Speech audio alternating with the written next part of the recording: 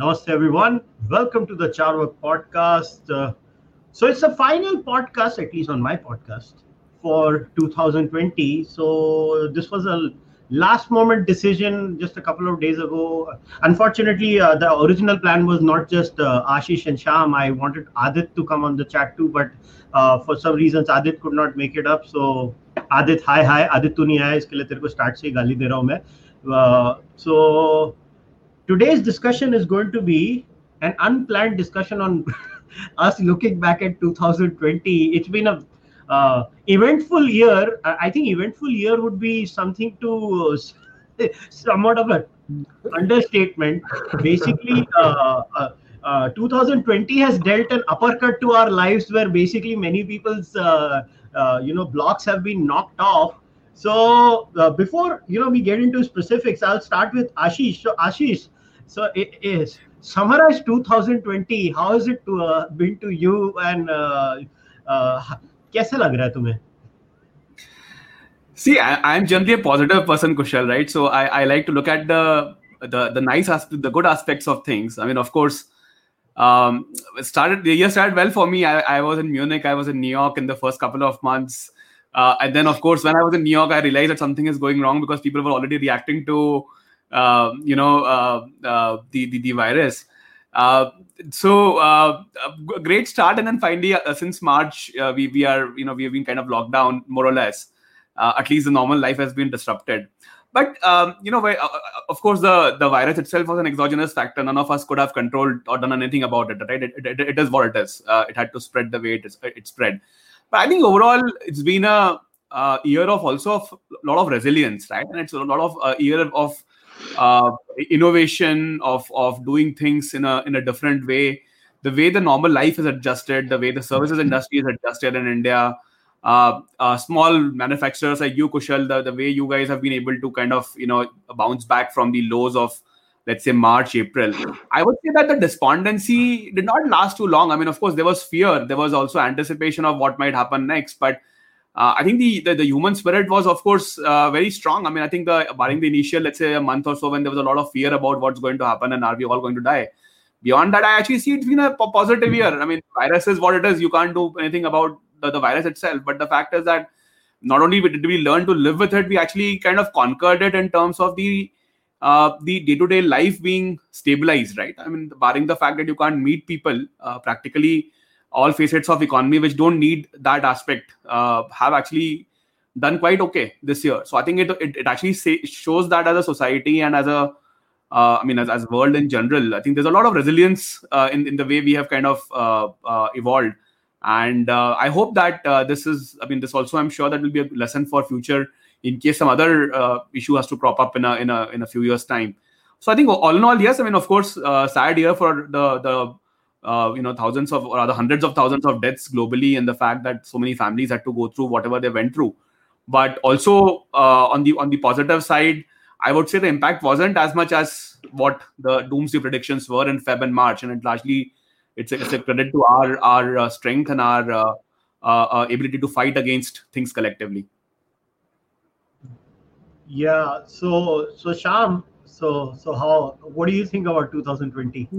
What's your view? कैसा रहा? So I feel like I can summarize 2020 in like one sound, which is like.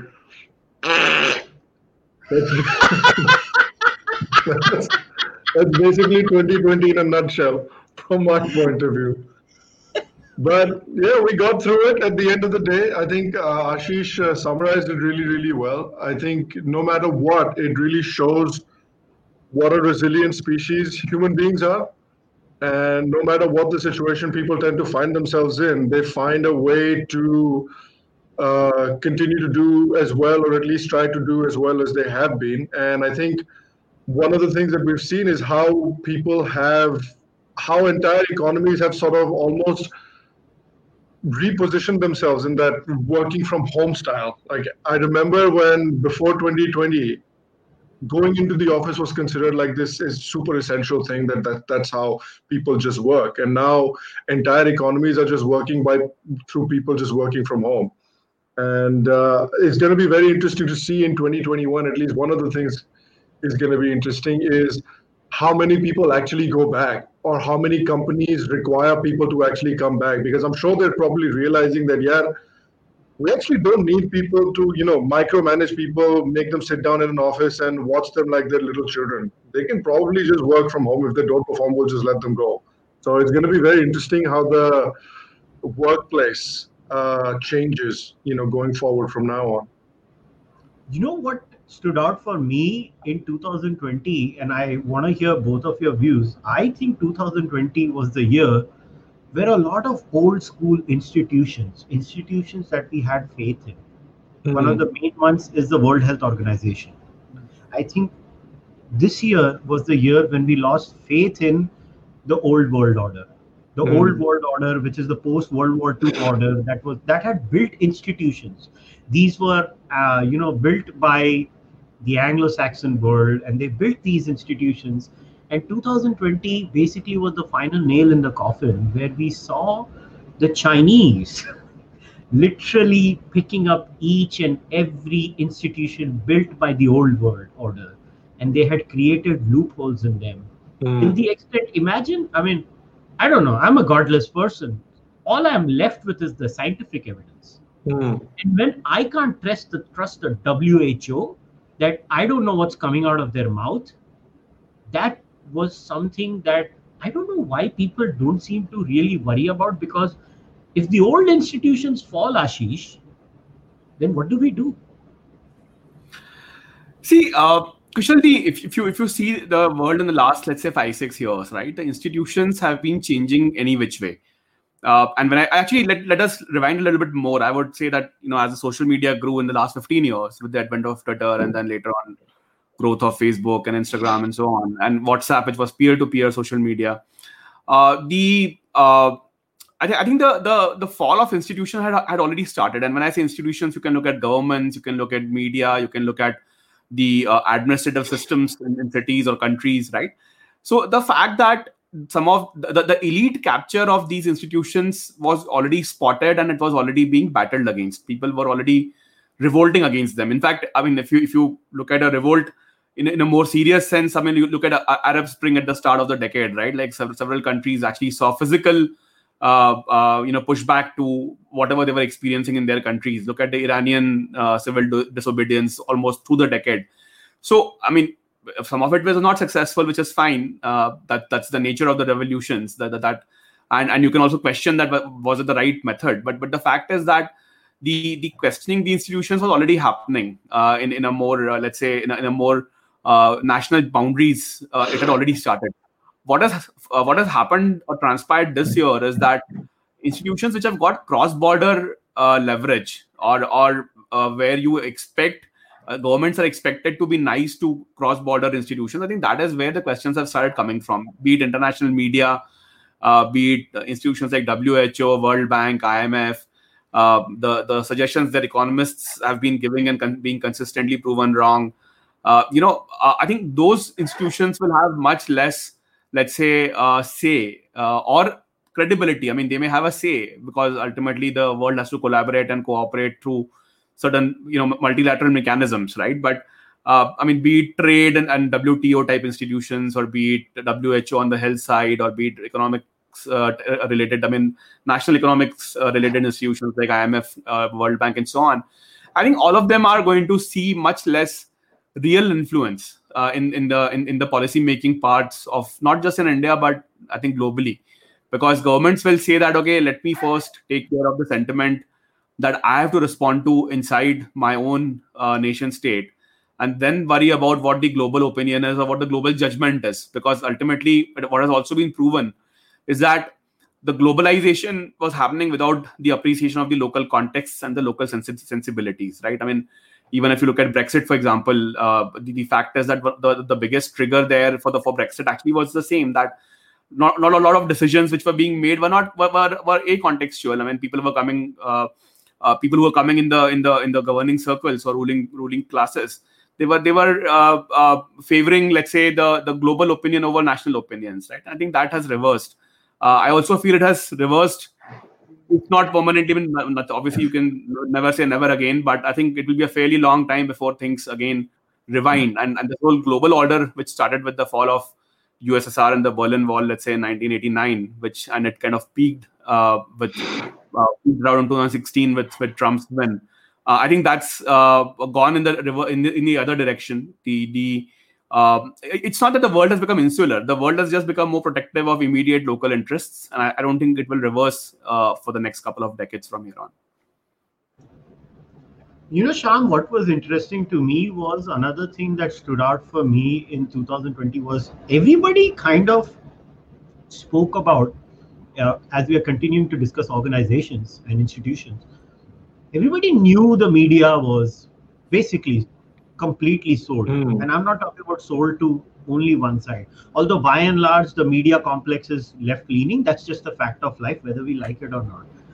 But the new entrant, I mean, they tried their best to show before the American election that they're not, at least they would pretend to not be, open. Yeah. But the way they changed the social media platforms, the way they changed to beat one man, Trump, one man, that's all they were obsessed about, one man. I mean, just look at this as an example, right? That silly option that no retweets were allowed. No retweets were allowed on Twitter. And then, lo and behold, the election is done. Announcements हो गई हैं जी, Biden uncle हो गए हैं अभी president elect, official electoral college ने declare कर दिया है. And a few days after that, the retweet option is back. Now they can always wiggle around and say, no, we experimented. Yeah. And we did not like the experiment. We got user feedback and the user said we don't like it. But we all know why they did it. Yeah. So even there, so how do you think, I mean, let's be very open. Unfortunately, Adit could not make it. So I'll start with you now. We're all content creators and these social media platforms are an important aspect of our life, whether it's YouTube, whether it's Instagram, whether it's Twitter. Even Facebook is there. So there is a clear-cut political leaning there when it comes to these platforms. Now, for content creators like you or I, or Ashish also with the Bharat Varta podcast and Adit with the Mindmakers podcast. Now, how do we wiggle around? We are clearly not on the left. So, hum kya kare abhi? Yeah, it is a tough situation, right? Because in the United States already people are talking that if this kind of censorship and these kinds of attempts to stifle voices that don't necessarily see eye to eye with the staff of these social media companies, if this keeps on happening, then eventually what will happen is that somebody on the non-left or on the right wing in the US or something will create a platform that will see sort of an exodus from Twitter and from all these platforms towards those platforms. And that's not something necessarily that I would like to see, because what will end up happening as a result of that is it'll create, right now, social media is pretty divided as it is. But in the future, if this trend continues, what will happen is you'll just end up with people in two very, very different ideological silos that find no way of converging on anything at all.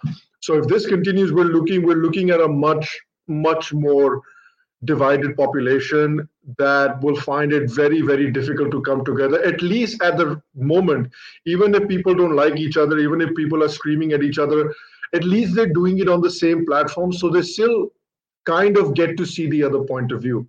I'm just afraid that if this continues, that option will also be taken away, and that will be a real shame. So I think it's very important for social media companies to realize what kind of a future they're pushing people towards. In a very weird way, Ashish, this is what I think is going to happen when it comes to social media companies 5 years down the line. They only function because they feed confrontation.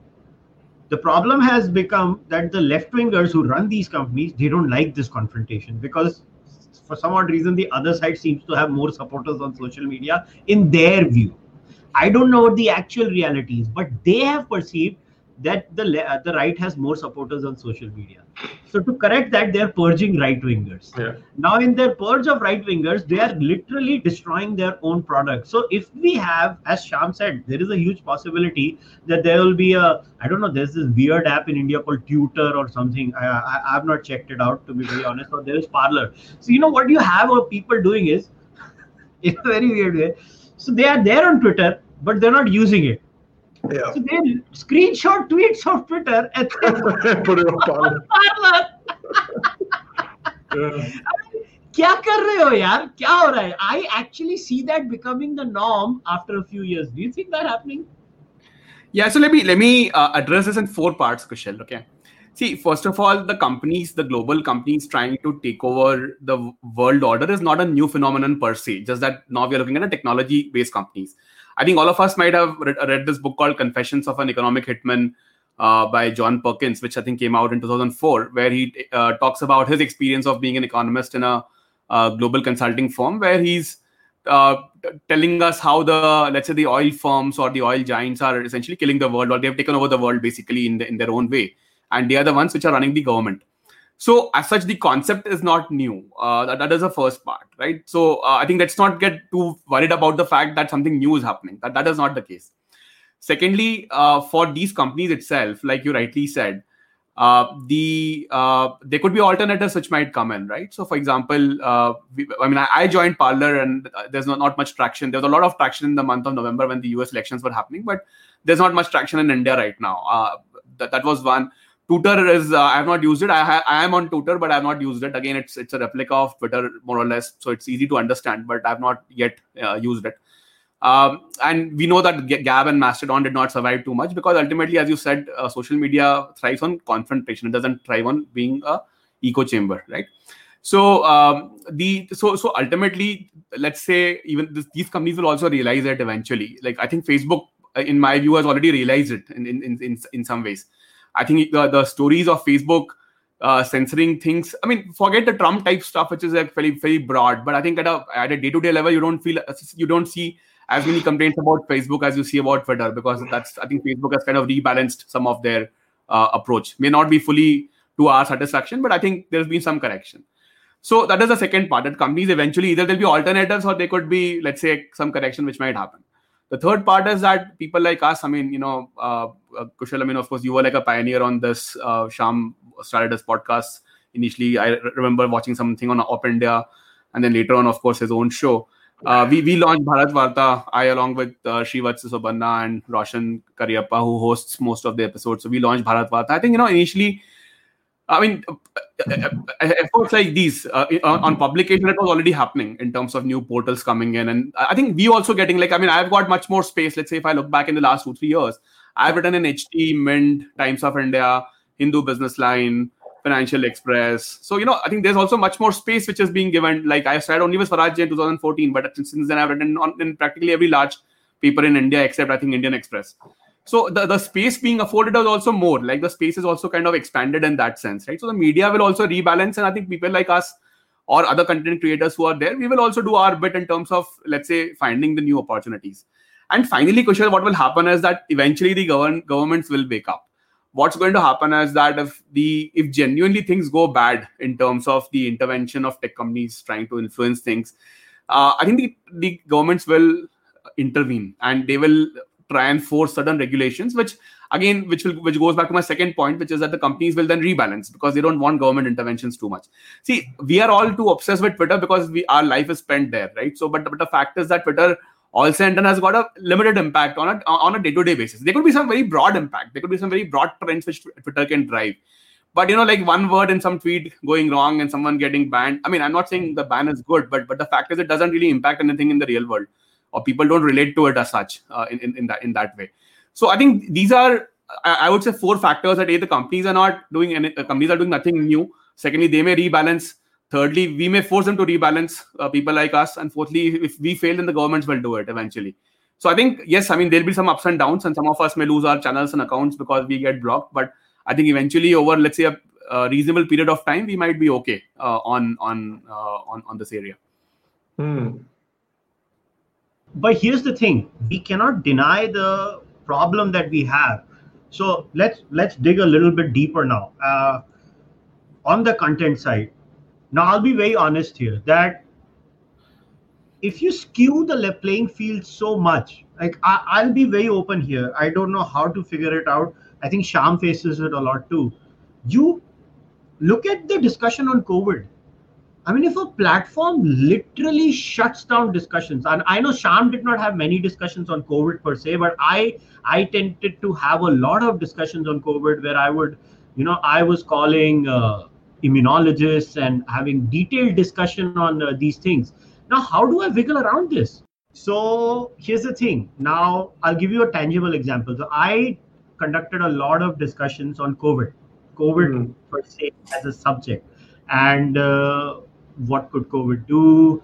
What are the possible problems with the virus itself? Is lockdown a good strategy or not? And it's quite clear when it comes to YouTube and COVID, they have such strict rules that so I'll give you an example. Like in my view now, the research is there. If we did a proper risk analysis, a risk assessment analysis of whether lockdowns work or not, actually lockdowns are counterproductive. In my view, there is enough data and hard research there done out there that shows that lockdown actually tends to have more lives destroyed in terms of deaths and in terms of economic loss on a short term and a long term basis. Now, if anybody tries to have a podcast about this, they are immediately demonetized on YouTube. Immediately. I mean, it's not just that, even like if you look at Kushal, if you look at what YouTube has done with the election results in the US, especially. So after the election results, after Biden was declared the president-elect by Associated Press, YouTube came out with a ruling where they said that if you talk about the election results and you dispute the election results, or you say that, oh no, Trump actually won, Biden didn't actually win, then your video might get demonetized and your video might get deleted and you might get even a strike. So if let's say you made 2 videos about, now look, I think Biden won as well. I'm not saying that. I'm not running some conspiracy theories. But if people say that, look, hey, there's a Supreme Court case in Michigan, there's a Supreme Court case in Texas. Let's wait till the cases, whatever in Texas come out, what the Supreme Court says, and then we can declare Biden the winner. Fine. If you were saying that 2 or 3 weeks ago on YouTube, your video would get flagged, it would get demonetized, and you would get a community strike.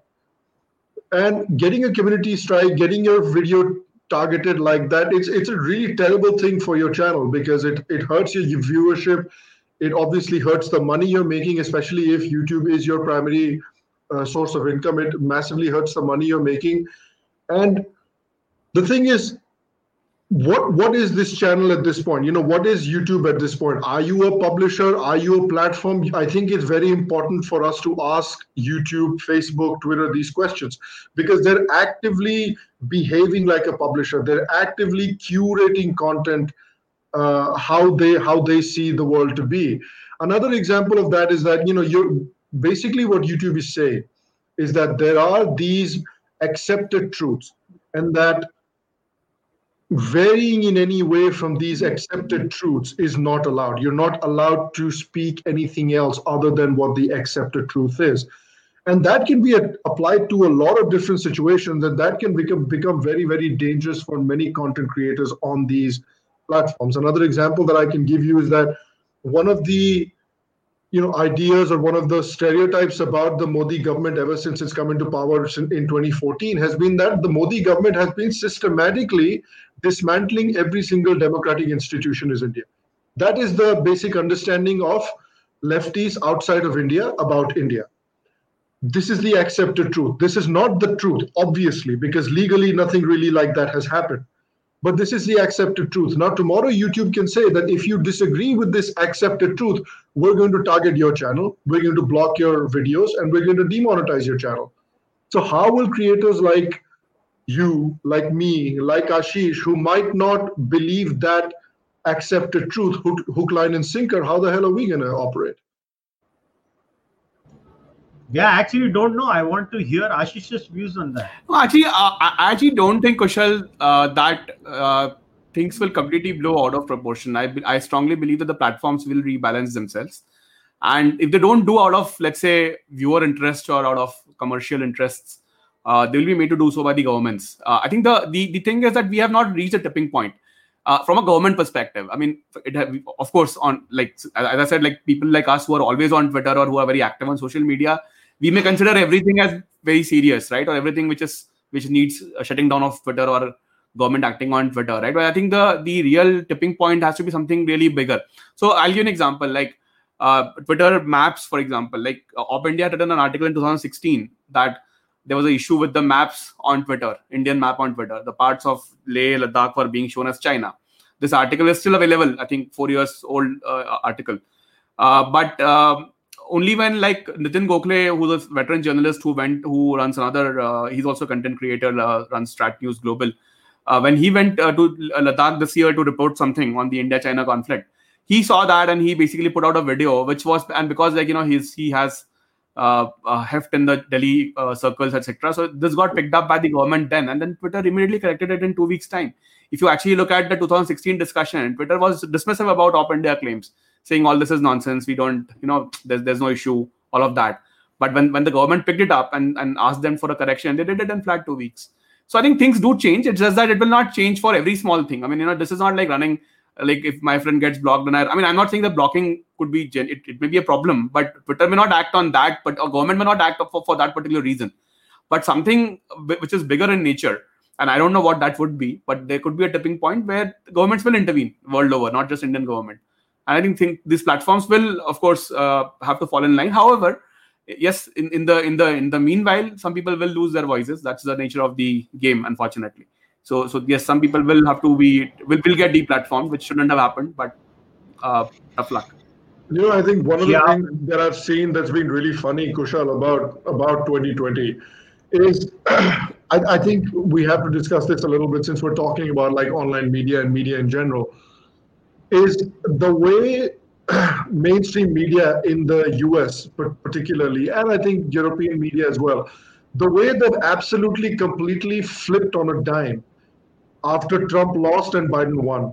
Like if you watch some of these big late night shows, or if you read New York Times and if you read Washington Post and stuff like that, every single article, every single video that they did, every single section that they produced, every single thing was built around how the very fate of America is at stake. Like if Biden loses, America is dead as a country. There's no more America anymore. And then every single statement, every single decision, everything that Trump did was scrutinized, rightly or wrongly. You might agree that, hey, there was good reason to scrutinize everything that Trump did. That's fine. But it's been very funny how all of mainstream media has taken a complete backseat and are just relaxing now that Biden has won. Like, I wonder if either of you had the opportunity to see the interview Stephen Colbert did with Biden after he had won. Stephen Colbert did an interview, and unfortunately, Stephen Colbert was not able to remove his lips from Biden's ass for long enough to ask any decent question, like even once. So that it really shows you where mainstream media is at right now.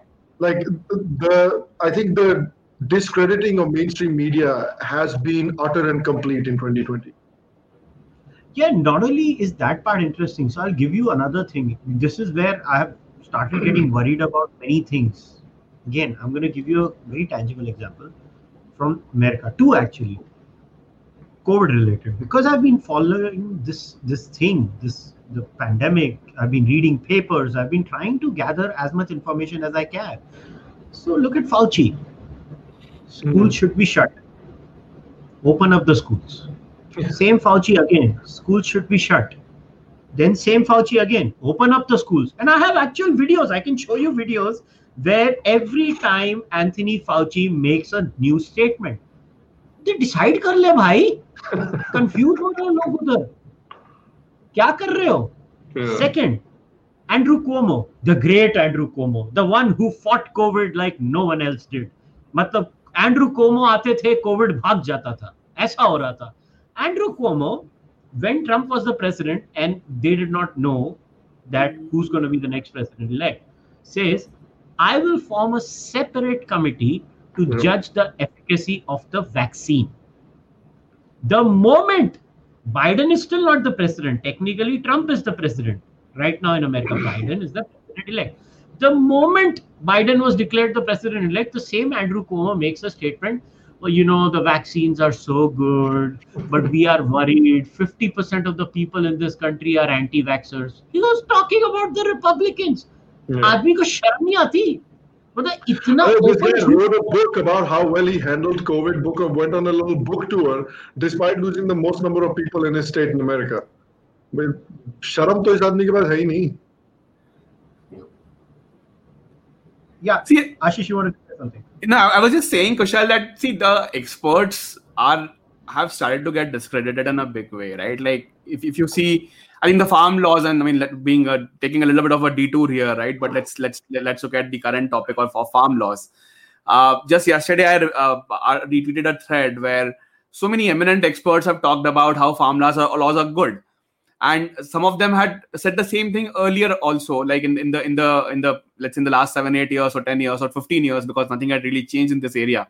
But now they are kind of tempering their views, or they are kind of qualifying their views, saying because देश में एकता नहीं है, ऐसी farm laws will not work. You need more, I mean, completely unrelated and bullshit type stuff, right? You need more compassion to make laws work. अरे भाई law है, compassion होगा है या नहीं है, वो एक अलग question है, right? So that's you can decide it later. So I think that what happens in social media, like I think Kaushik Basu ka example is a very great example. So when he was a chief economist advisor, people pulled out his old economic surveys, right? And the economic surveys said that there shouldn't be no middlemen, Mandi system is not working out, we need to do market access, all of that. And then this guy is actually saying on record, saying, I have now read all the farm laws and I think they will not work. I mean, so the point is that experts need to understand that in their times, there was no system of archival. You could say one thing someday in some forum, you could say a completely contradictory thing in some other forum, some other place. It was fine. But now there is an archival in place. Searches are very easy, and Twitter has actually completely killed it, because Twitter actually search is very efficient and it takes about 30 seconds to figure out what did you say a few years ago. So I think that this will expand to multiple fields. I mean, economists have just been exposed much early on because they are always on Twitter saying something, or always in media saying something, right? But maybe the other experts are not yet fully kind of taken down. But sabka number aayega, so it's like that. Every area you will have experts who will have contradicted themselves, and that would essentially just enrage the people over time. It's a process. I mean, it might take like 3 years, 5 years, but it's a process, Kushal. Things will change on this front. वो बंदा याद है जो अप्रैल में जिसने आशीष prediction दी थी कि millions of people are going to die from COVID in India, वो भी इकोनॉमिस्ट और एपिडेमियोलॉजिस्ट की आत्मा दोनों थी उसके अंदर. Correct. Health economist ऐसा कुछ तो था उसका, I think I remember.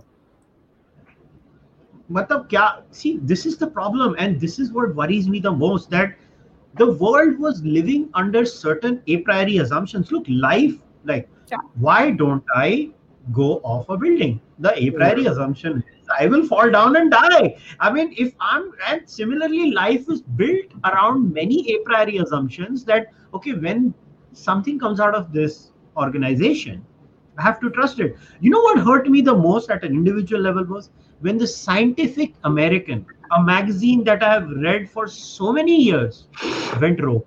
And they said, we have never endorsed a political candidate, but Orange Man is so bad, now we are going to do it.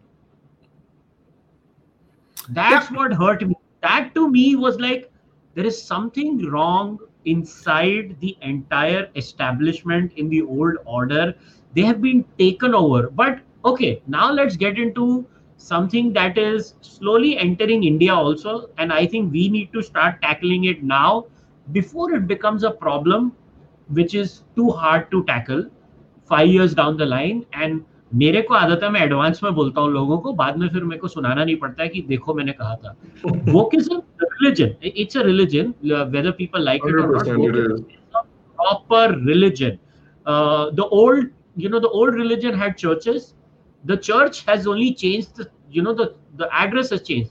The new churches are the universities. Inside the universities, you have your humanity departments, and the padris are the professors. And you have the religious followers going there. बाबा जी, प्रवचन देते हैं, या जो भी बाबी भी होती है उधर, बाबा भी होता है, औरतें भी होती हैं. तो जो भी है, बट भाई जेंडर नहीं होता उधर प्रॉब्लम. थोड़ा ओल्ड रिलीजन थोड़ा ज्यादा मिसोजिनिस्टिक था, न्यू रिलीजन उस मामले में बेटर है. मगर ये जो नया रिलीजन है, there is no redemption. I mean, imagine the other day I saw news of बच्ची का कोई 15 साल की उम्र में उसने एक वीडियो बनाया उसके ऊपर did either of you read that New York Times article? Yes. What I the did. hell was that? Which one was that? What was the article about? वो यार उसने 15 साल की उम्र में शाम वो बच्ची ने कोई एक ऊल जलूल वीडियो बनाया था जिसमें I think she used the N word और समथिंग. Oh, yes. करवा दिया यार 5 साल बाद. वो बस कर दो यार, वो बच्ची थी 15 साल की यार, और तुम्हारा वो भी गाने में गा रही थी, वो किसी को बोल नहीं रही थी. It was part of a song. She was singing a song. 15-year-olds are supposed to be idiots. That's the whole point of being 15-year-old. नहीं वो छोड़ो. आई रिमेम्बर अभी there is a famous rapper called Kendrick Lamar. तो ये तो real life incident है. 2-3 साल पहले Kendrick Lamar was in a live concert. He invited some girl. She was Caucasian girl. The white girl comes on the podium. She starts singing the song. ओ भाई तेरे गाने में N word है, वो तो सिर्फ lip sync कर रही थी. तो hang on. Kendrick starts going. Now this religion, I am very sure this is coming to India. I already see in India. It's already in India to an extent, yeah. So what do you think, Sham? How do we deal with this new religion? See, India is the land of all religions. We love religion. नया लाओ. हमको तो बड़ा अच्छा लगता है नया religion बुला के. But this religion is very dangerous. I think this religion is even more dangerous than all the previous religions that have come to India, because at least with the old religions you had some sort of redemption. साले ये religion में तो अगर तुमने एक बार blaspheme कर दिया तो रिडीम ही नहीं कर सकते अपने आप को. तो आदमी करे क्या? वो बच्ची को कॉलेज से निकाल दिया, वो बच्ची जाए किधर अभी? Yeah, you can only repent. There's no redemption. You can only repent, and unless repenting is the only way to, I don't know, I suppose, not go to hell in this religion. It is funny. There's a great example that I was reading as well about this. Apparently there's this organization that helps Hollywood studios write their scripts in a way, or so that these scripts are more sort of social justice oriented, and that they pass the sort of social justice test. And so there was a very funny incident about it recently where they wrote so the Hollywood studio, they wrote a script in which there was this black woman who was a very strong lady. She was a very independent lady. She was a very sassy black lady. And they didn't like it because they said that, oh, the strong, black, sassy female is a stereotype. It's a racist stereotype. So they said, okay, fine, we'll change it. So then they changed it and they made the girl a little bit more a little bit weaker, a little bit more vulnerable, and a little bit more scared of her surroundings, a little bit like that, a little bit more vulnerable of a character. And they didn't like it as well, because you're saying that, why did you make this black character who should be a strong person, why did you make her vulnerable? So in both situations, they don't like it. So you can't win. So the Hollywood studio is like, bhai, tum hi likh do. हमसे नहीं लिखा जाएगा ये character, आप ही लिख दो character, so that we can finally put it in our movie and we can make our movie. So that's where we are. Conversation I have with my wife. No matter what happens, I'm always wrong. That's basically what it is. That's basically what it is. So I don't know. The only way to fight this religious ideology, which is basically what it is at the moment, is we have to, as a society, understand that, look, 100%, certain things and certain kinds of knowledge are definitely colored by the people who created that knowledge or who produced that knowledge. Like when we talk about the way Indian history has been written by the British people, there is a certain amount of coloration added to it by the British people themselves in their, we are the most powerful people, we are the superior race, so we look at the Indians a certain way. Definitely that exists. And definitely in American sort of the way American civil society has written about, or American humanities have traditionally written about Black communities, there is a certain amount of racist bias in there historically. But at the same time, there are also certain things as objective truth. There are also certain things that are completely objective and that will always stand up to peer review or scientific scrutiny every time you do study them. So the problem with this particular religion is that it doesn't accept any concept of an objective truth. There's no such thing as an objective truth. Everything has been created because there is an imbalance of power between different communities, and that power basically creates whatever knowledge there is. So I think in America now there are certain people who are starting to push back against it by saying that, look, man, there are certain things as objective truths and there's no two ways about it. And that's basically what we have to do in India as well. Like there are certain things as objective truths, and Indian society will not budge on that front. So Ashish, here's the conundrum. I'm a moral objectivist. I always have been. I mean, as a philosophy student, I always have fought moral relativism, and also in a weird way, I'm someone who stood up for expertise. I actually am someone who believes expertise matters. ये जो नया culture है जो social media में आ गया है उससे मेरे को कई बार डर भी लगता है in a way that everybody seems to be an expert on anything. Now I will not have an opinion on economics beyond a point. I'll have questions. There is a difference in having questions, Ashish, and having opinions. But in the age of wokeism, where everybody seems to have an opinion on everything, truth does not matter, and old institutions completely being hijacked in some ways by the Chinese and in some way by these woke people.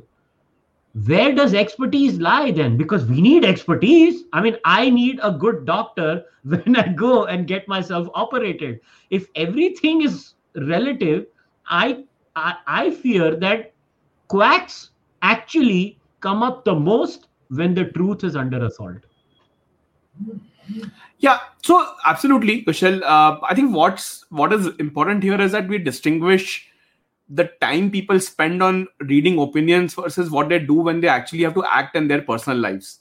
I think on social media, everyone has got an opinion. There's no doubt about that. I mean, we do that all the time ourselves on Twitter, this, that. I mean, consciously, unconsciously, right? You may express an opinion.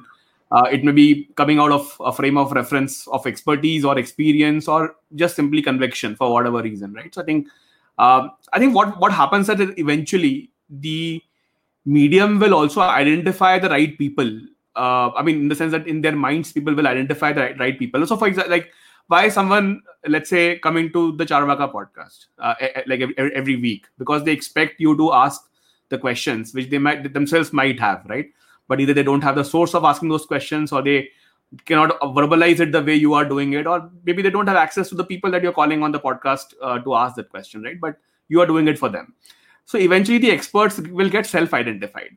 The culture of technology. So like, we have this whole EdTech thing growing, people, tutors talking about, tutors teaching online and so on. See, when we were growing up, I mean, names like H.C. Verma was a very household type name, right? Like everyone read books and so on.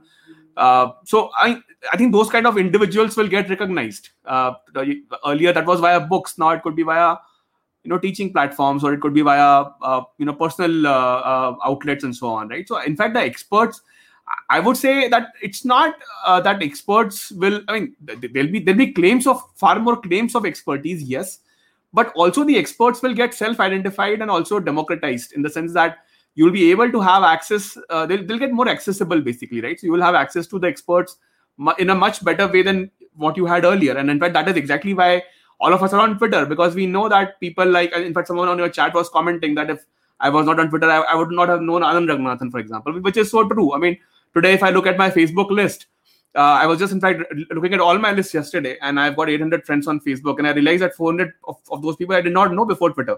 They're just people that I've known via Twitter, right? And why have I become friends with them in my personal life? Because there's a value out there, right? I mean, I see a value of connecting with someone.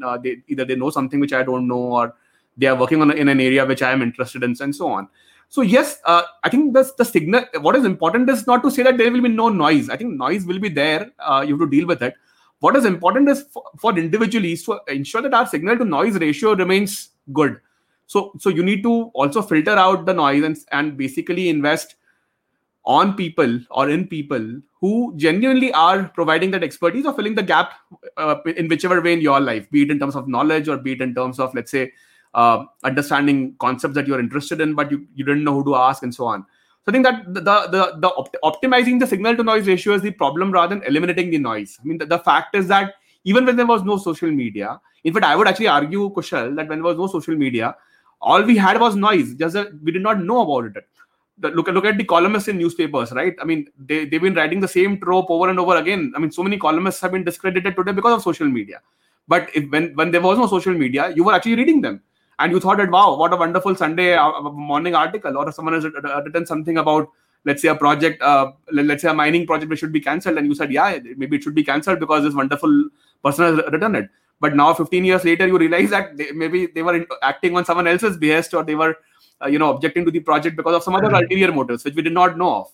So I think that in that sense, noise will continue to increase, and hence it's up to us. It's incumbent to each reader, on each viewer, to establish the personal frame as to who you want to believe, and then basically invest in those experts. So I mean, I'm not very worried about this. Yes, there are always transition periods because, I think all of us, when we joined Twitter, you would have followed the same set of, say, the news experts and so on, right? And then you realize 5 years later, oh God, what did I do here? Why was I trusting these people?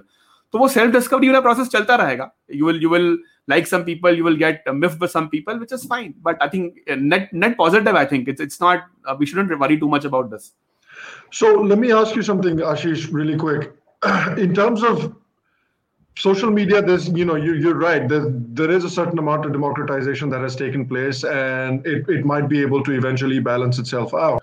But what do we do with universities? Because we've seen over the past decade or so, at least if you look at the United States, the university system is pretty heavily leaning towards one side. I mean, there's very little diversity of thought, if any at all, in American universities, at least some of the major universities in the US. And we've seen that to an extent here in India as well. I remember when I think it was Hansraj College or something, or maybe Ramjas, one of those, where there was this like huge anti-CEA thing that was organized, and there were massive slogans against like Hindus and some kind of like Hindu fascism or something. And a lot of professors were involved in those protests. And there wasn't really any counter voice or any kind of counter evidence that came out of that college or university system at all. So social media might be able to, sort of democratize itself, but do you think that universities will be able to do the same or not? No, actually, you're absolutely right, Shyam. I think this is if you see the conflict which is happening in France versus the US type thing which is going on right now, the French politicians are very actively saying this, right? That the US is trying to foist its university-led quote-unquote social transformation model on every country without understanding the context of that country. Just because some university in US has said something, they would want to apply that to every other country in the world. I think we went down that path for a while, and I think things are, I mean, I guess, sometimes being late is also useful, and like that might happen to India here, that maybe our universities were never that competitive, and never we couldn't really fully get to the US level of quote unquote wokeism, right? So we didn't fully reach there. I think successive governments have tried their best to create the same US model in India, and they have failed. And I think this failure may actually hold us in good stead in the next couple of decades, because what's going to happen from here on is that education itself will become less defined by the degrees and by the universities, right? I mean, of course, there'll be one layer of society which will be very credentialist in its way, that, okay, I went to Harvard, or I went to Caltech, or I went to Oxford, whatever it is, right? IIM, IIT. But I think the world is moving towards education will become essentially employability, which will become skills and not degrees, right? Again, it might take 2-3 decades to get there, but I think the process has already started in some ways. I think I'm sure all of us know a lot of people who really did not go to fancy places, but fancy universities, but they are doing pretty well for themselves in certain specific areas because they had the knowledge or the passion, or they could find the right opportunities. And this whole concept of remote learning, online learning, digital, all of that will kind of expedite that. Even if university, it could still be like a midway where Harvard puts on a course which is entirely remote in nature, right? So you never really visit Harvard, so you don't get a chance to become fully woke. You only interact online, so the process of becoming woke gets delayed, and then you enter the real world, and hopefully it reverses, right? So much faster than it would normally have. So I think in that sense, this disruption will also impact academia. Maybe the US not so much, because they are like way ahead in the game, and they may well control the digital part also, like let's say the media has done via NYT or Washington Post and so on. But I think in other countries, and especially so in India, given that we never really had the universities being that powerful in the first place. In fact, the only one which has got some power is also derided in a big way, which is JNU. So I think we thankfully for because of our inefficiency, we might actually win this social battle. I so agree with you on the inefficiency point. So I'll give you a very interesting anecdote from my life. I was actually once involved in a program की detail नहीं दे सकता मगर उसकी एक side conversation देता हूँ. So I was talking to this guy who was, the discussion was Christian missionary conversions in India. And this guy was very frustrated. He was, by the way, a Christian missionary. He did not know I was an atheist or anything of that sort. So he got very frustrated. Conversion नहीं होता है बराबर से. क्यों, क्या हो गया? बोलता है उधर से 100 रुपए आता है, आधा तो ये लोग खा जाते हैं, नीचे कुछ जाता ही नहीं है पैसा.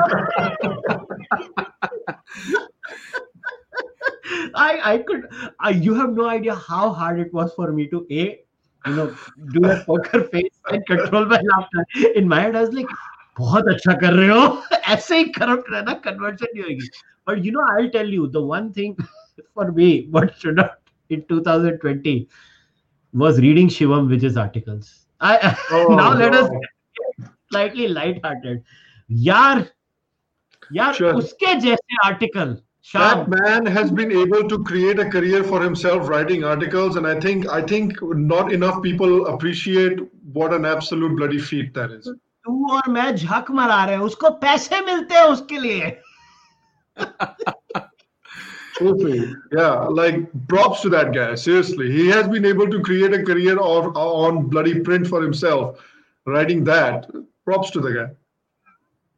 मतलब उसकी recent article मैंने देखो ऐसा है कि some articles I just read for fun. I now genuinely go and read भाई शिवम विजय ने क्या लिखा है, आज मुझे हंसने को मिलेगा.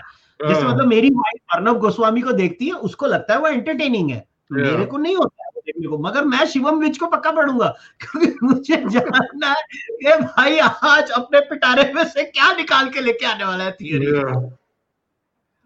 See, this concept of media being sensationalist, I think again, time has come where this will also reverse. I think it's not the thing with Shivam. Ashish, sorry to cut across, man, but the thing that makes Shivam Vij very special is I genuinely don't think he's even trying to be sensationalist.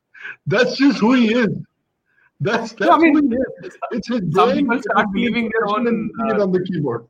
Yes, no. Some people start drinking their own Kool-Aid, right? So it is quite possible that does happen with some individuals. But I think overall, Abhina, people are able to spot that now. Like when things were new, let's say 5, 6, 7 years ago, when these portals launched, there was always this. जैसे आज भी Hindi, I follow a lot of Hindi content. Okay, so Hindi media में आज भी होता है.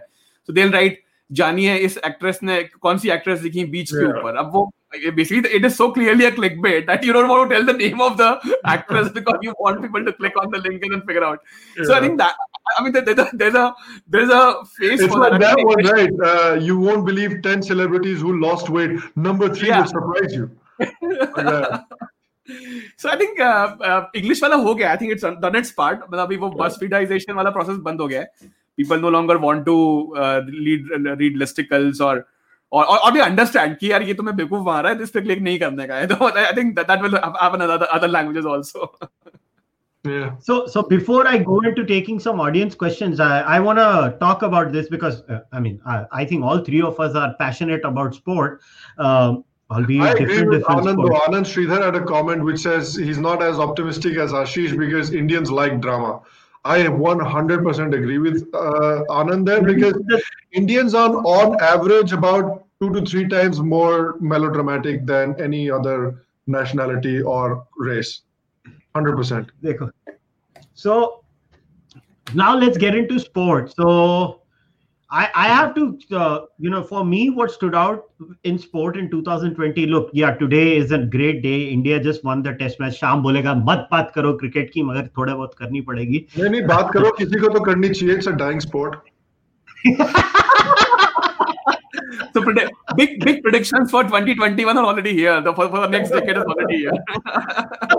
तो sport है, एक दिन मरेगा ही. देखो एक आदमी तो पक्का देखेगा टेस्ट मैच लास्ट ब्रेथ तक, वो मैं हूँ. मगर मेरे पिताजी भी देखते हैं यार. He'll sit and watch all 5 days. बहुत मजा आता है. So, but for me, I think the biggest challenge that COVID threw was for the food and beverage industry. The poor people are struggling, but people don't realize the kind of challenge that COVID threw to the sports industry. Sports and so let me lay it out. So a lot of people don't realize this. Like in cricket, it's very different. The gate does not matter because especially cricket is dominated by India. And if you look at the BCCI revenue generation model, right, the gate revenue is barely anything. So they don't care. Let's say nobody comes and watches cricket matches for the next 1 year.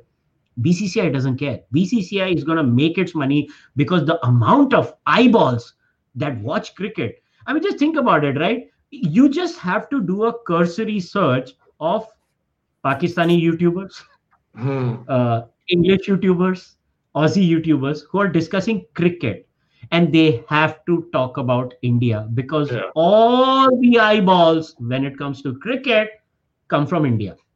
So cricket was going to survive anyways.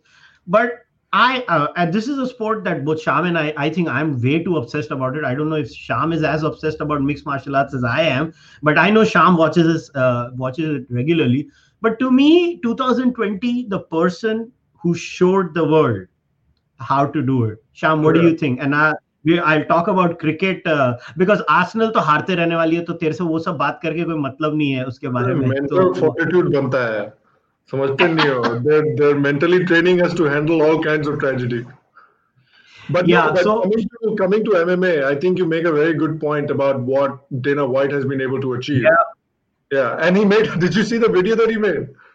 Oh my God, that was terrible. He undid everything good he did in the race. I liked it, man. I liked it a lot. I thought that was a great video. Because a lot of people were hating on him. A lot of people were saying what he's doing is extremely irresponsible. That. So I'll tell you what the biggest problem with that video was. That see, in March, Dana was trying to do something totally wrong. So what he was trying to do is he was trying to go in Tai Chi Palace. Now Tai Chi Palace, no sanctioning body was going to allow that, right? And then so what happened was he selectively picked video clip from April of, I mean, come on, how can you go after Big John McCarthy, who did an interview in May with Luke Thomas, where he was supporting Dana White? So Dana did a number on him. And on the other guy who I felt very bad for was Brian Campbell from Morning Combat and CBS News. I mean, come on, Brian Campbell was... The funniest part was the one person who was most critical of Dana White was Luke Thomas. And Luke Thomas was not even mentioned in the entire video. But I have to say, credit where it's due. I think mixed martial arts literally showed to the world how to conduct a sport without a gate. And Sham, one more point, the gate matters in mixed martial arts a lot, right? Because let's say if the gate matters in football. In football, the gate matters a lot. And there are clubs that are right now, suffering in football because they don't have any fans. And we can come to football in a second, but I think what Dana White has been able to do with the MMA events has been fantastic. And I think it's been good for people as well, because people, sports is that one thing that when you're stuck at home, when you just have nothing to do, you can't go anywhere. All you have to do is work and then sit at home and watch TV. Sport is a very good way to be able to just get away for a couple of hours, just to disappear into another world for a couple of hours, have fun, and then come back into the real world. And I think that's why that the intangible benefit of that also cannot be understated of what Dana has been able to achieve through his MMA events this year. Yeah, not only that, to think of a concept, I know it's Yas Island, I know they've done fights over there, but to create a bubble from scratch in Saudi Arabia, to build, or Abu Dhabi, to build everything from scratch, to have a hotel dedicated for the fighters, a hotel dedicated for the, the crew, everything under one roof, and to pull off events after events. People don't realize from April and to the last two, if you leave the last 2 weeks of this month aside, every week the UFC has had fights every weekend. That's unfreaking believable what they have managed to pull off. And again, Like, I'll just give you an example. A Conor McGregor main event, a pay-per-view, will have $18 million of gate revenue. That's a lot of money for the UFC. They strive on that. And another sport that could not cope up and eventually learn from the mixed martial arts was boxing. Again, boxing में तो सबसे बड़ी problem क्या है कि जो boxer होता है मेन इवेंट का, उसको एक चंक मिलता है मेन गेट रेवेन्यू का. यूएफसी में fighters don't get gate revenue, but boxing में fighters get a chunk of the gate revenue. Now imagine boxing की तो हवा गुल हो गई अभी. Imagine Canelo Alvarez literally fought now. इतना सब, he is the number one boxer in terms of getting eyeballs in the world. But yeah, I think what about football, Shyam? So I don't know a lot about football. Full disclosure, I only watch football when Brazil and Argentina play in the World Cup because that's all my tiny brain can understand. I will watch once in 4 years and I will ask my friend, offside ka rule samjha. So that's my standard behavior. Football's actually, done fairly well. They resumed so they had to stop their season pretty much midway in early March.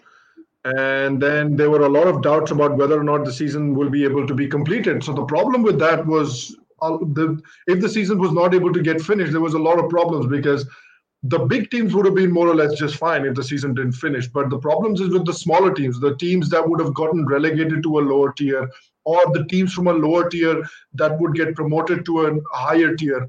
Those teams would have had a lot of problems because those teams are, a lot more dependent on those promotion finances than some of the bigger teams in the Premier League. So thankfully, they were able to actually resume the season, finish the season. And they were, again, just like MMA, they were actually able to create a bubble in their own countries as well. Like Germany has a bubble, UK has a bubble that they've been able to create for these elite athletes. And they also have these special visas that the EU has released. And these visas are for like elite athletes only. So that allows football teams to travel from like one place to another or one country to another to play the European games. So I think FIFA, it gets a lot of shit, but it's been able to do a really good job with making sure that seasons continue, making sure that matches are happening on schedule. And they almost had, for a week at least, UK was able to get some fans back into the stadium. Now they've gone back into lockdown tier 4 or something. So they're not going to have fans back for a while. But football's been able to do really well. And I think credit really goes to UEFA for that. Yeah, so Ashish, now let's come to cricket. Now, I was happy that IPL happened, but I'll tell you what annoyed me the most, that we could not pull off the IPL in India. I know, yes, barish hai, but it's not like all over India barish ho rahi thi. We could have curtailed the home grounds. We could have selected other states as the home grounds for different teams. We could have worked around that, but we could not pull off a bubble at that time. So were you kind of disappointed with that fact that we had to go outside India to host our premier event? Not really. See, okay, there were two windows here, right? One was April-May, which is one window because of the player availability, and that's the normal window for IPL any which way. So I think that the challenge there was that was when the cases were peaking in India, right? So this is when it was not possible to do a bubble because obviously you will need external world interfaces much more. The global transportation was down. I mean, you couldn't have basically pulled it off in those 2 months. September, October, actually, it makes eminent sense not to play even with, let's say, 10% of the games being rained out, because in a tournament like IPL, where on the last day you come to know who are the 4 qualifying sides out of the 8 teams. I mean, especially this year's IPL was probably the most closest fought IPL in a while. The knowledge of the qualification happens like practically in the last week. So even if 10% games get rained out, that basically kills the excitement of the the points table and the battle which goes on for 1 month and a half. So I think it was fine.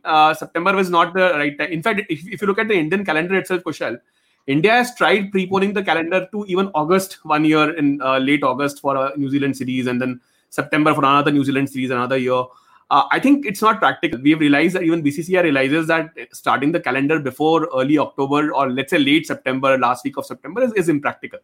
So doing the entire tournament in that window wouldn't have worked out in India, and I think would have killed the experience in terms of I mean, this is not about nothing to do about nationalism or our ability to do something. The fact is that you can't kill the excitement of the tournament itself. So I think in that sense it was well done.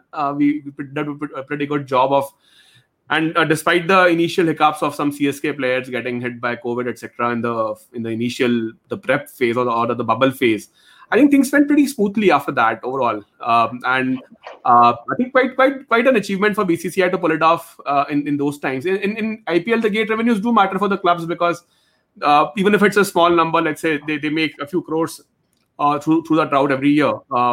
So yes, I mean, of course, this time they didn't get that, but at least the TV viewership got them the returns for 1 year. So all in all, a pretty decent year, I would say. Decent attempt, I would say. And if you, I mean, let's not forget that we actually had a lot of action before the COVID. We played Sri Lanka, New Zealand, Australia, and South Africa also was going to be there, but then those matches got cancelled in March. So we actually did have a few series, even before the COVID times as such. So cricket, jitna hota hai, obviously we kind of lost 3-4 months, but it wasn't a full washout. And of course, with this Australia series now, hopefully, I mean, we'll see much more action, I guess, going forward. Someone on the chat was saying that can BCCI have 2 teams and can we play 250 days of international cricket? Possible. I mean, it will need BCCI to completely take over ICC. We have a lot of clout, but not like 100% clout yet. So maybe in 10 years, yes, why not? And Kushal, we were actually discussing this before the podcast that India. Yeah, what a coincidence that before Sham, we were offline and Ashish and I, Sham, we were talking about this that the great West Indies team of the 70s and the 80s, right, right up to the early 90s.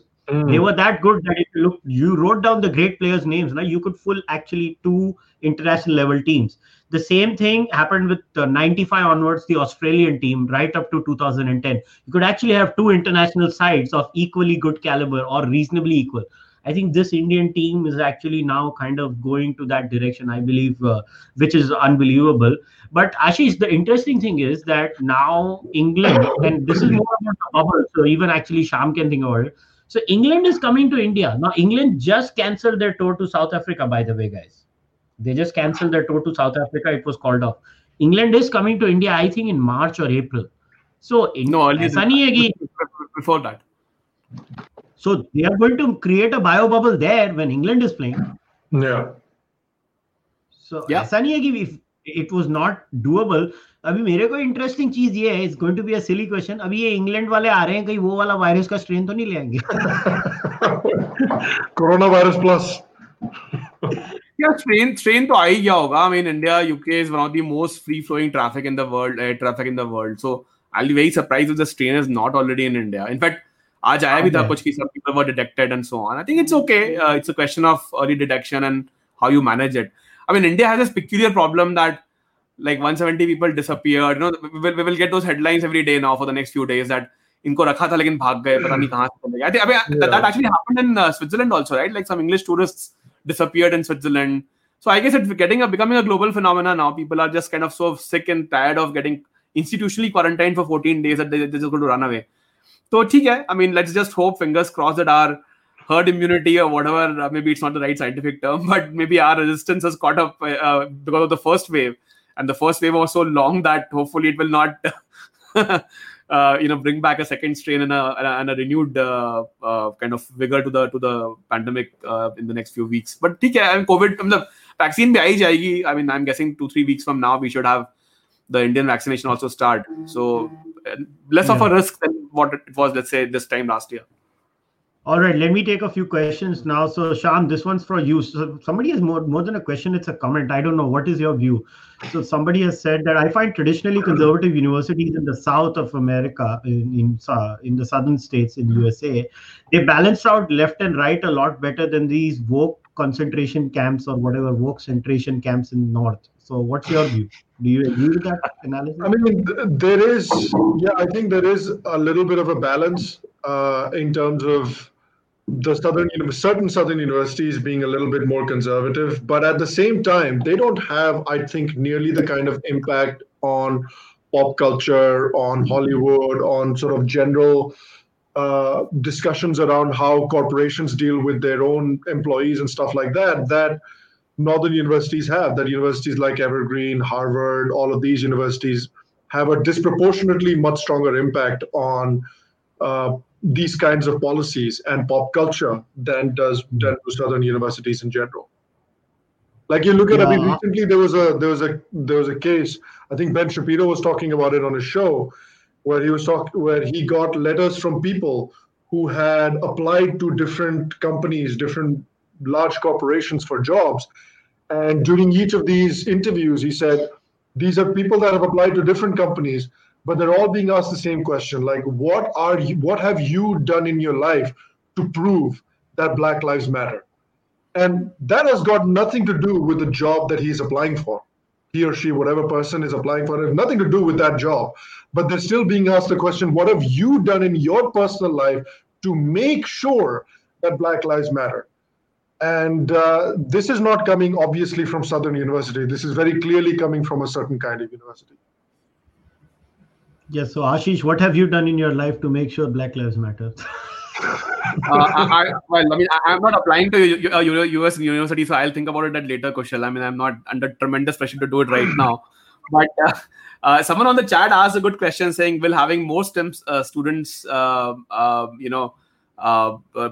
wokeism?" Is that the case? I mean, I don't think so, right? Like it seems that even the STEM, be it media or be it universities, even there, these things are creeping out, creeping up, right? Like in terms of the discourse and in terms of the requirements of. Even if they're not creeping in, they're more afraid to speak up. Like they don't speak up as much as they would otherwise. You know what cripples wokeism? Having a spine. I'll give you an example. Trader Joe's is a company, right? So they went after Trader Joe's. Kuch nahi kiya. They wrote a letter and put it on social media. If you want to buy our products, you can buy our products. If you don't want to buy our products, you can go F yourself. Yeah. Same thing that Goya Foods Company, they did, because apparently like AOC said some shit about Goya because Trump likes Goya. So AOC said some shit. Goya Foods basically declared AOC her like top salesperson or something like that, or like her face of the company or something like that. So they just memed her. They just basically memed her, and their sales are through the roof. Yeah, so companies are actually taking advantage of this. Some companies go both. Some companies cater to the other side, like Chick-fil-A caters to the conservative ideology. So it's all over the place. Yeah. So Ashish, now let's have one more question here. So somebody had asked, do you think these again, this has got to do with the new order, and the new order has now got, see, like how much do you think how much do you think is the squad mentality going to affect the American government, and how much of that will eventually have renewables? So somebody had asked a question about renewable energy actually impacting the GDP in the long run. I personally think if they consider nuclear to be renewable, then it's a separate issue. But other than that, I think solar and wind really does not have a future, if you ask me. So 2-3 parts here. I mean, firstly, if you haven't listened to one of the conversations that Kushal did with Jaideep on the issue of nuclear, please do. I think it was way back, maybe a couple of years back, but probably one of the best conversations on what nuclear energy can do for the world. So Jaideep Prabhu is an expert in that area, so please listen to that. But two things, Kushal, here. One is on the Quad side of it, right? I think I'm actually quite negative or quite pessimistic on the Biden administration on the whole foreign policy thing. He may not go back to China the way US was doing before Trump, but at the same time, I don't think it would mean that he will use India for rebalancing. It will essentially just be US not catering to China as much, but not actively trying to find counters or counterfoils as what Trump admin was doing with India in terms of creating the Quad framework. I think Japan and Australia and India will have to find a way to basically still stick together. And there's an initiative already going on supply chain redundancy and so on between those three countries. But I mean, of course, it's not as effective as with US in it. So I'm actually quite pessimistic. I think the whole Quad thing will not take off from here on. And broadly, US will not embrace China again. The distance will be there, but it will not lead to a gain for India so much as it would have done with a Trump presidency. So I think that's my personal view.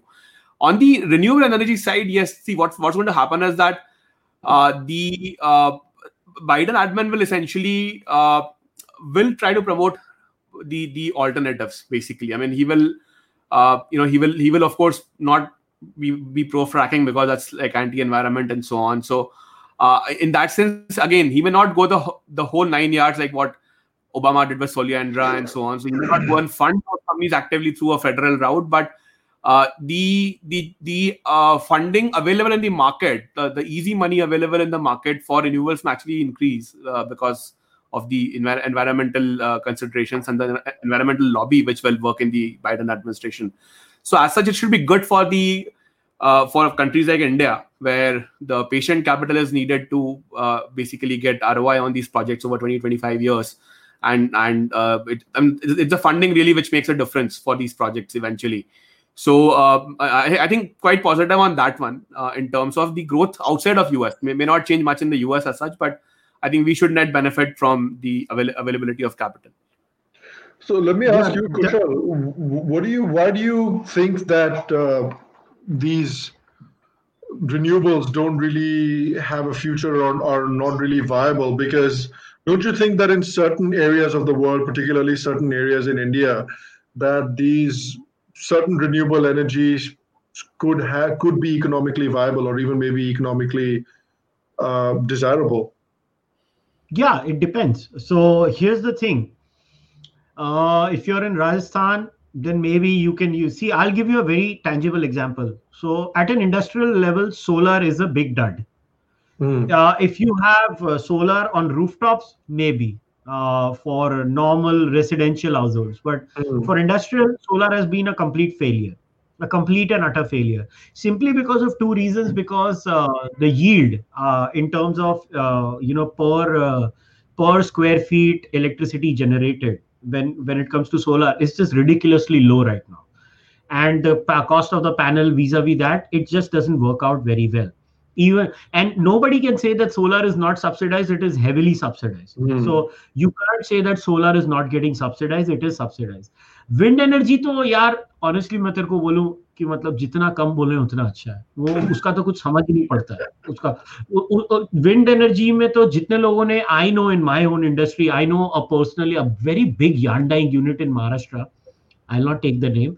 उन्होंने जब ये जो scheme निकली थी ना government of India की, I think Ashish must know this, उसमें कुछ फर्स्ट ईयर 80% डेप्रिसिएशन क्लेम करने को मिलता था, ऐसा कुछ था.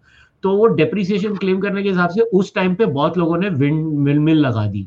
वो पावर तो इतनी सी निकली उसमें से, उन्होंने सिर्फ डेप्रिसिएशन क्लेम कर ली, बाकी पावर तो कुछ नहीं हुआ. No, after that scheme has gone of the first year 80% depreciation, nobody is showing interest in windmills. See, the thing with nuclear is actually a far better technology in terms of bang for the buck. Yes, I agree, उसमें safety precautions है यार. आपने इतने road blocks डाल दिए हैं nuclear में कि since 1980s the research and development investment in nuclear has gone down.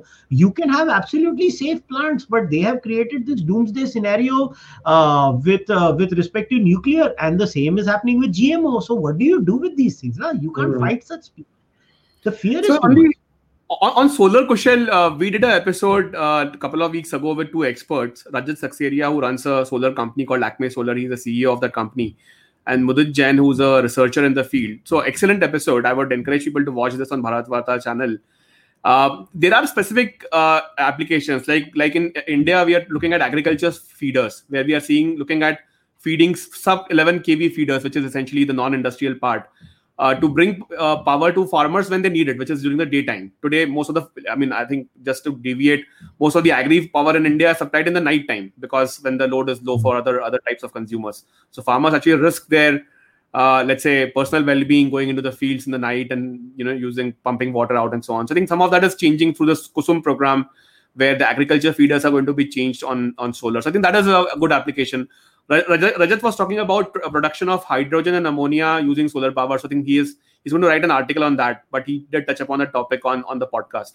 So there are some specific applications, but yes, broadly, it's not going to be an industrial source, definitely. Yeah, that's exactly. अभी जैसे मैं बताता हूँ, Ashish, when I worked in Charoti and Wagadi, the two villages that I worked on, all the water pumps for, the water circulation system, ये जो अभी मोदी जी की जो स्कीम है ना, इसमें ज्यादातर जो pumps होते हैं, they are all solar powered.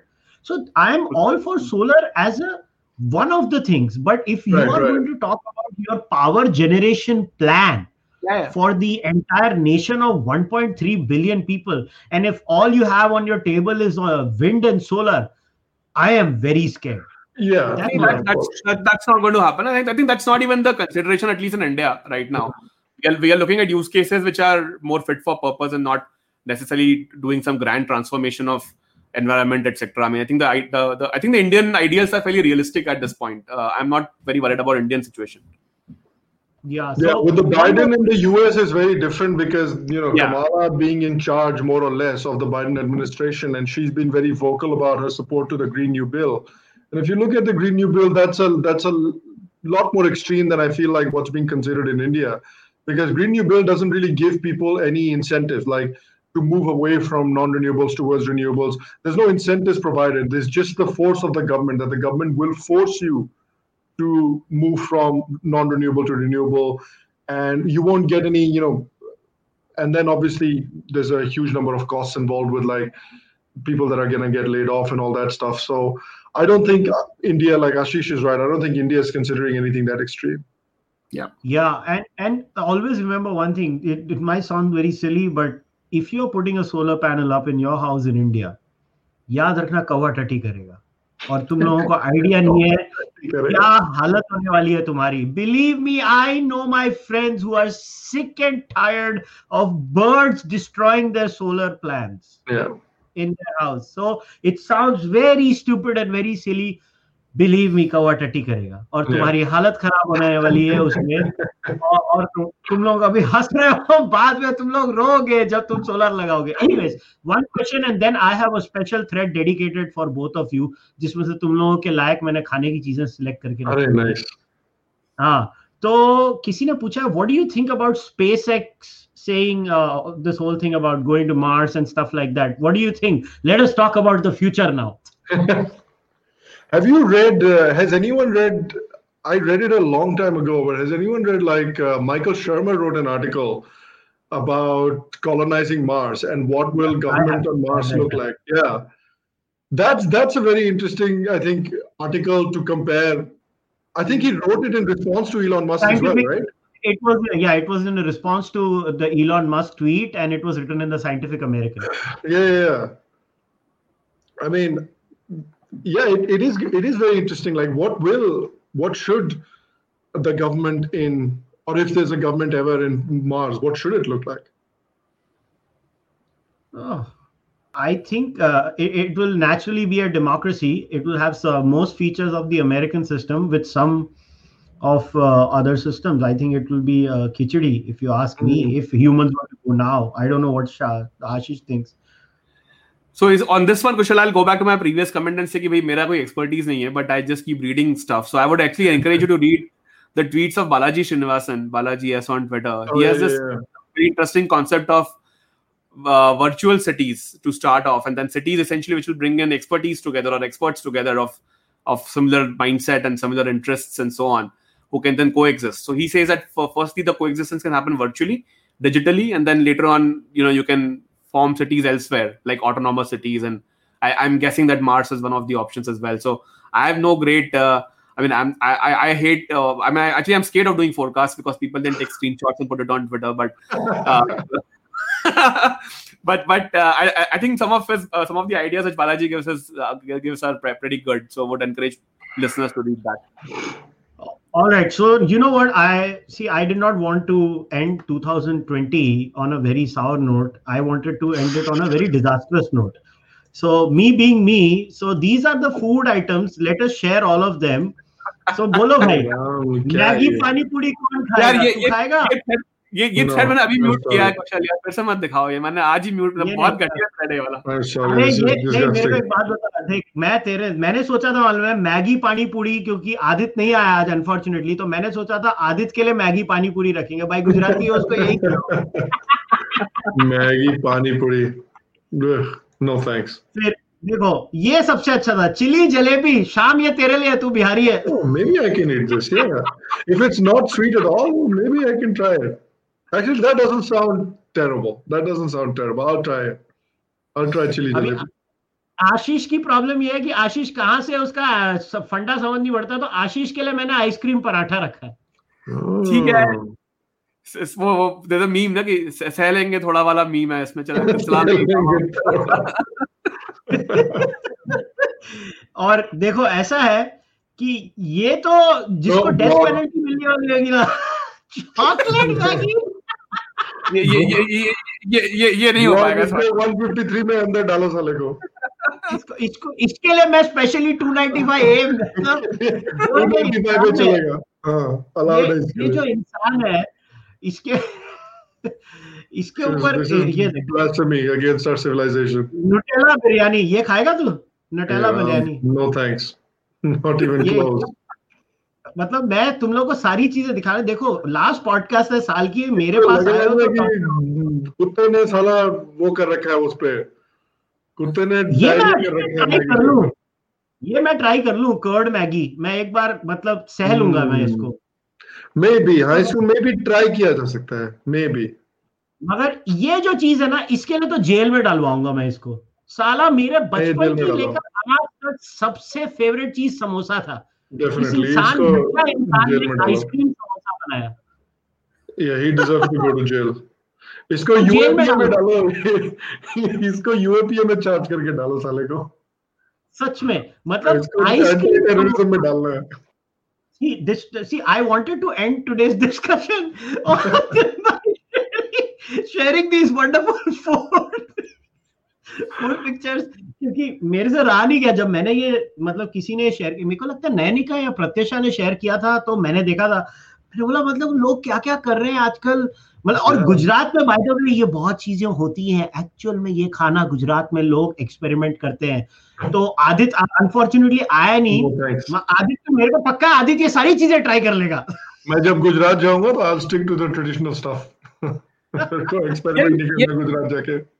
But Kushal ये बड़ा इशू हो गया है ट्विटर में आजकल, like people will quote tweet and से अरे you should not look at this, तो भाई तुम कोट ट्वीट क्यों कर रहे हो फिर, मतलब डोंट ट्वीट इट, मतलब मेरा ऐसा नहीं होता है, मैं हमेशा उल्टा करता हूँ। मैं हमेशा बोलता हूँ मैं मरा हूँ देख के, तुम भी मरो। इसके लिए तो मैंने अभी भी शेयर किया कि जो भी देखेगा लास्ट तक, कम से कम उसका भी तो दिमाग खराब होगा। परफेक्ट टाइम है, 9:30 बजे। कई लोग अभी सोच रहे होंगे बाहर जाके, देखो हाँ हर आदमी तो महाराष्ट्र में रहता नहीं है कि 11 बजे बंद कर देंगे, बाकी स्टेट्स में तो सब खुला हुआ है। अभी जो लोग बाहर जाके खाने वाले, खाओ आइसक्रीम समोसा जाके। True. So before we wrap things up, Ashish, any last comments, Shyam and Ashish? No, I mean, good discussion, Kushal. Good free-flowing discussion. Thanks for organizing this. I just hope that some of the issues that we talked about, we make progress on them. This is not a switch-on, switch-off solution, especially areas like media control and narrative and universities and wokeism, etc. I mean, these are processes which will play out over many years. I just hope that the positions that we take or we endorse gain more momentum, gain more followers, supporters, and we are able to control some of this going forward in a more constructive way. Yeah, Shyam? Yeah, I'm obviously looking forward to Kamala Chachi running the entire planet in 2021. So always something to look forward to. Yeah, so as far as I'm concerned, guys, 2020 has been a very interesting year. At a business level, yes, obviously business was hit hard, but slowly and surely we are coming out of it. The podcast has been doing well. I mean, 2020, to be very honest, has not been bad for me at the podcast. But I want to leave you guys with this message. Look, I say this many times before. I actually honestly wanted Adit to be here too, but unfortunately Adit could not make it. But for me, 2019, I used to be like, how mind makers kar raha hai us side mein. Shyam had started and Shyam was doing it. But since 2020, I've seen a lot more people getting into, talking about ideas. And when I say ideas, I don't mean outrage. I'm talking about ideas, serious level discussions where you take issues. It doesn't matter if it's based on policies, or it's based on religion, or it's based on current affairs, but serious discussions. And I felt that, at least 4 of us here took these issues on in the form of whether it's Shyam doing those 11-15 minute videos, which I think And I'm not saying this because Sham is on here. I've said this many times before also, but I think Sham is the best at doing that. His content is fantastic, and it's been such a nice journey to see him grow. And in fact, I think a few days ago, where I had messaged Ashish private on Twitter in the DM, and I said, "अच्छा हो गया यार, तूने भी शुरू कर the podcast, मैं अकेला कर रहा हूँ." मेरे को लगता था कि मैं ही पागल हूँ, मैं क्यों कर रहा हूँ? And I told Ashish that I really appreciate what these guys are doing. So, first things first, support all content creators. It doesn't matter if it's Swaraj, whether it's Op India, whether it's Bharat Varta, whether it's Sham, whether it's Mind Makers. What you guys see, all of you guys, see, we're all connected because of social media. All of us. Well, maybe Twitter, maybe Facebook, but primarily it's either Twitter, Facebook, WhatsApp to aata hi nahi hai. If you guys want this to grow and want this to become, say, where you have, I think we need more podcasts, by the way. Yeah. I think the more, the better. We need more podcasts coming out, because maybe, I cover X number of subjects. Ashish and Rohan at Bharat Varta, they cover Y. Sham covers some kind of content. Mind Makers covers, the daily news and views. Maybe somebody needs to come. Abhi koi boldega ki I think there should be a dedicated history podcast.